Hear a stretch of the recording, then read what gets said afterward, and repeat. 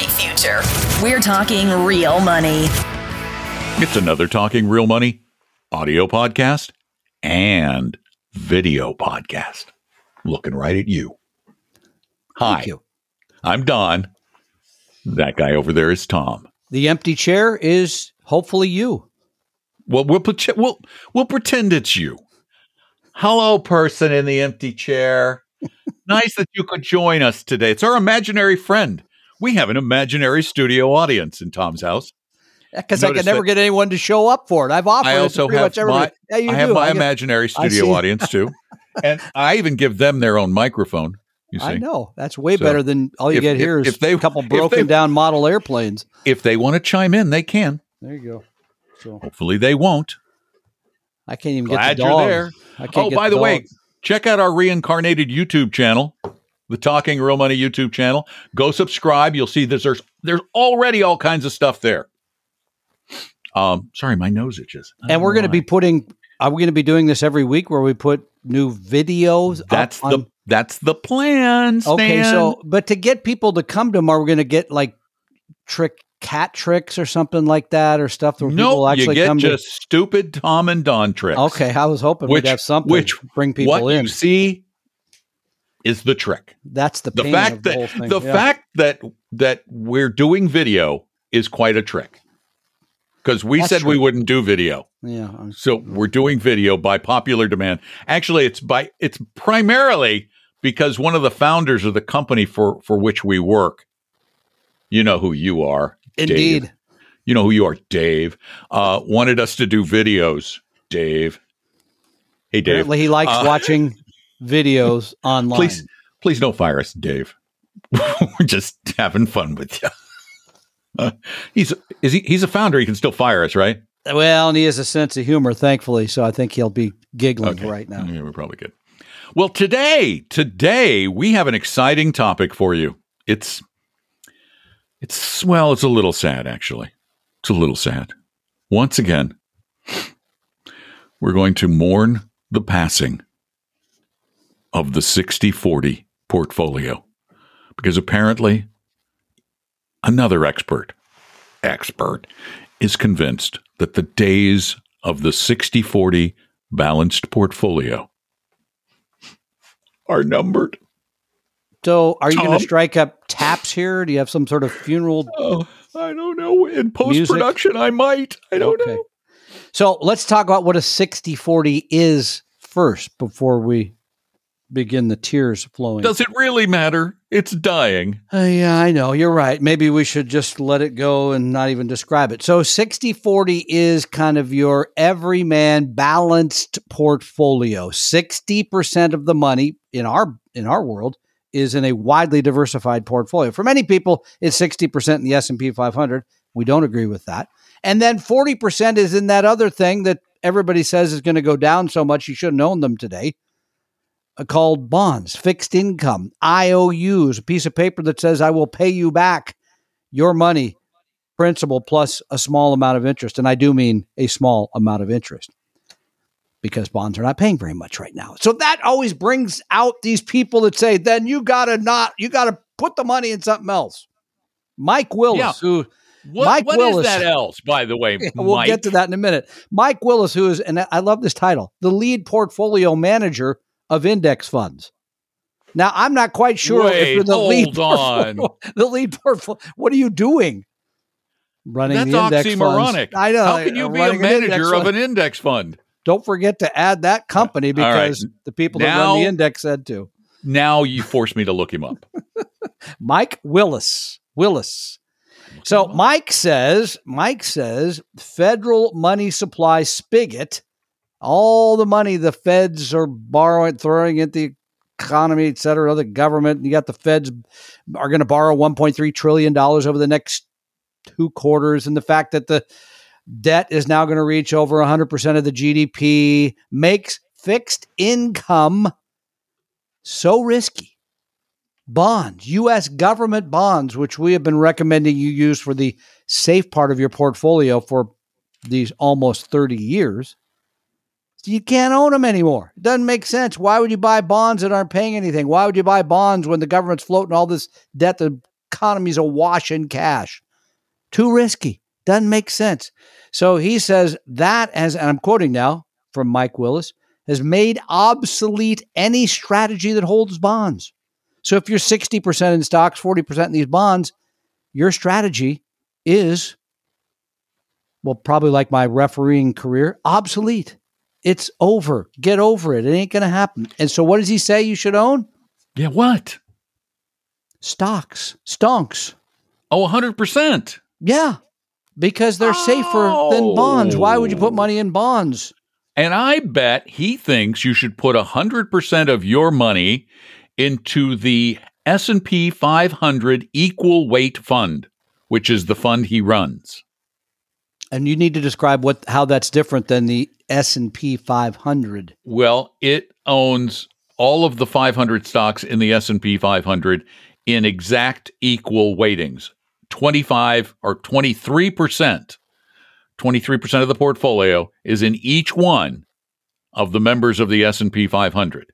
Instead of it being heavily weighted to Alphabet and Apple and Microsoft and Facebook, it's exactly the same weighted to all of those companies, plus Hartford, Kansas City Southern Railroad, the Home Depot, American Tower, Lowe's, anybody that's in the S&P 500, they all have the same weighting. So smaller companies are going to have a bigger impact on the direction of this fund than will smaller companies. And when then you will get larger companies, you said small. The larger company, the larger I meant, yes. And when you get into an S&P 500 fund, in fact, let's look at the Vanguard Index 500. When you own that today, about a quarter of your money is in, I think, 5 or 6 companies, right? Yeah. Apple, Amazon, Microsoft, Alphabet.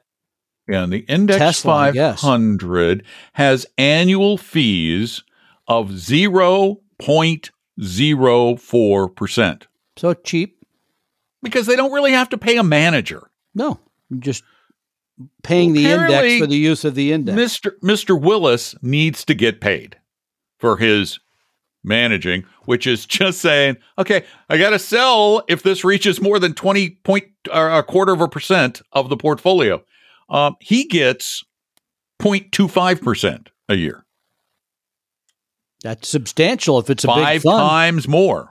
I didn't even look at how big it was. So let me give you, while you're doing that, my take on the death of the 60-40, which I think deserves examination, but does not deserve serious consideration. Number one, we've been hearing this so long. The sky is falling for bonds. Bonds are going down. They got to go. And so I just look it up just out of curiosity. Intermediate term bond fund, Dimensional Funds has a very fine one. Year to date, down a little over 3%. Now compare that and hopefully contrast that with the fact that a year ago, stocks had lost over 30% of their value in a little over a month. You cannot compare the decline that bonds have in any period of time. I even go back to the worst period of time for bonds, I think in the mid-1990s. They lost a few percentage points a year and then very quickly rebounded because of you, as you have pointed out, Don, bond funds are buying new issues at higher interest rates. So while the ones that you held in a fund, the value of those has gone down because the newer ones being issued are worth more, right, with the higher interest rate, does not make sense. The alternative that he recommends, more in stocks, which he calls safer. I do not see how, again, if you step back and just look at the difference between equity investments, exposing your money to the companies Don just mentioned, or getting an IOU from the U.S. government. I don't think you can even consider those in any way to be similar securities. They are different. One is a speculation on what may or may not happen with those companies, the economy, et cetera. The other is something issued with a full faith and guarantee of the U.S. government, which has always paid you back.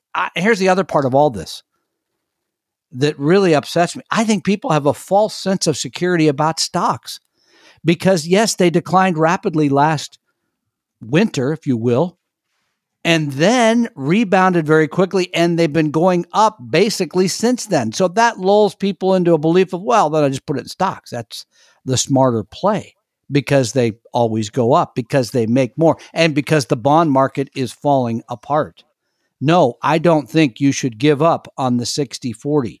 I think if you look at the long haul, going back to the mid-1920s, the 60-40 has worked. It is not a time to rush out of bonds and move more money into something that is far riskier called stocks. So no, I don't agree with what Mr. Willis has to say here. And I think, again, Mr. Willis is just saying this for one reason and one reason only, because it got him some press. I'm pretty sure I'm right on this one. It's funny, I just looked up his background. The guy was a stockbroker in Colorado Springs, Colorado. Wow. While I was there working for Business Radio Network. And then he started an RIA called the Willis Group in Colorado Springs. And then he moved to Hawaii. He started one fund and he moved to Hawaii. So he's living in Hawaii now, living in Honolulu. So there you go. And one fund is not a very big fund. It's $80 million. Oh, that's tiny. Yeah, in today's it's very world. small. He's just trying to get some. And we just gave it to him. We just gave the dude publicity. It's all your fault. Yeah. Okay. But I do the only reason I even bring this up as a topic is I hate the fact that people see a small decline in bond prices and think it's time to move out of that as a security when you cannot compare the declines that bonds have had versus the declines that stocks have had. Stocks, if you think moving into a 100% portfolio now is a good idea, just in time perhaps to see the market go down by 30 or 40%, then you go right ahead. That is not a good strategy, I don't think, in the short or long term, by the way. Either way. 855-935-TALK is a phone number you can use to call us with questions. We'll answer those on the show or on the podcast or both. And you can also send them in at talkingrealmoney.com, either spoken or typed. And we've got 2 typed questions today, Tom. Two. The first one is right up this alley. In fact, both of them are right up this alley. First one, it says, hello, gentlemen. There's been a lot of talk about bonds recently, just now. And I have a question about U.S. bond funds versus international bond funds. Your diversified bond fund recommendation on the 3 funds at 3 groups page lists U.S. bonds only. I had recently a retire map analysis done, which was beneficial to me, by the way. And one of the recommendations was an increased exposure to international bonds. I am curious about your thoughts on international bonds versus U.S. bonds, given I have not heard you mention them, at least over the last several months I've been listening. Thanks. You 2 gentlemen truly do a wonderful job. It's so nice they included you in that. I know. Thank you. Thank you for doing that. Okay. So this is part of the evolution of my knowledge, frankly, around fixed income. As you know, we have always prescribed just using U.S. government bonds. Mm-hmm. And if you just walked in off the street and you're just putting together a portfolio, I'd probably say 60% in a globally diversified portfolio and 40% in U.S. bonds. It's simple. And by the way, the reason we put the portfolios up on the website and is just to easy. add to that, right, just to add to that, on this show, we do not get into the depths of portfolios that we do as investment advisors for our clients, because our clients tend to have bigger, more complex portfolios, and we're trying to eke out just a little bit better return and a little less volatility. Yeah. And so, yes, in the money that we manage, we have now started using a small amount of international bonds. And not unlike investing in international stocks, it gives you a little more diversification, right? It gives you a little currency diversification too, because now you're investing in other countries' securities, if you will. And it's just, I think, a better way to diversify your portfolio out of one country's issuance is how I'd put it. Yeah. And it is the tiniest. Yeah, it's a small number. Tiniest little bit. And bear in mind, if you don't like U.S. bonds, you're going to hate international bonds because some of them have these incredible yields of less than nothing. German bonds. Yeah. German banks right now, if you put your money in a German bank, you got to pay them 0.5% a year to hold it. It's going to be nice and safe, but that, by the way, folks, that's the point. Bonds are the safe thing. They're supposed to be safe. And you don't always get paid if they're for doing something that's really safe. If there's no risk, why should you be rewarded for it? That's a misconception people have about investing. You only get rewarded for taking risk. So you got to take some risk. Got another question for you, Tom. Yeah. Got to pull it up here. Love the podcast, Tom and Don. My employer recently changed our 401k fund options to limited choices with little track record and higher fees. What was your employer thinking? I opened an SDBA. I want to select the 4-0 funds from Fidelity, but they are not offered through the SDBA. What specific suggestions do you have for low fee, small cap growth funds, aggressive funds, and international funds? I am 55 and plan to retire at 60. Thanks for all you do. It sounds like that's a brokerage link sort of situation in your 401k. And if you go to Fidelity, you can own a very diversified portfolio at very low cost. Without the zero funds. Without the zero funds. Paul Merriman's recommendations, now that his website is re-up, I think he has a full Fidelity portfolio there that you could put together. If, again, this gets back to how much time and energy you want to spend in all this. But that would be a very fine way to go. It gives you, again, pretty good diversification to small and to value. I think that would be very satisfactory. And by the way, back to the 401ks just for a moment, because this is still such a frustration. I just had a great meeting this last Saturday with some friends. She is a nurse in Seattle, and they're within about 10 years of retirement. And she just moved to a new organization, and she sent me the recommendation. She sent me a list of the mutual funds they could use in their 401k. They're American funds, so they're actively managed. They're expensive. The average expense ratio, 1.3%. The expense ratio. Oh, then ratio. they're C shares. It just drives me crazy. No, she has a 401k where the broker sold the 401k C shares. And I have no idea by how the way, big, that verges, you should let her know, that actually verges on illegality.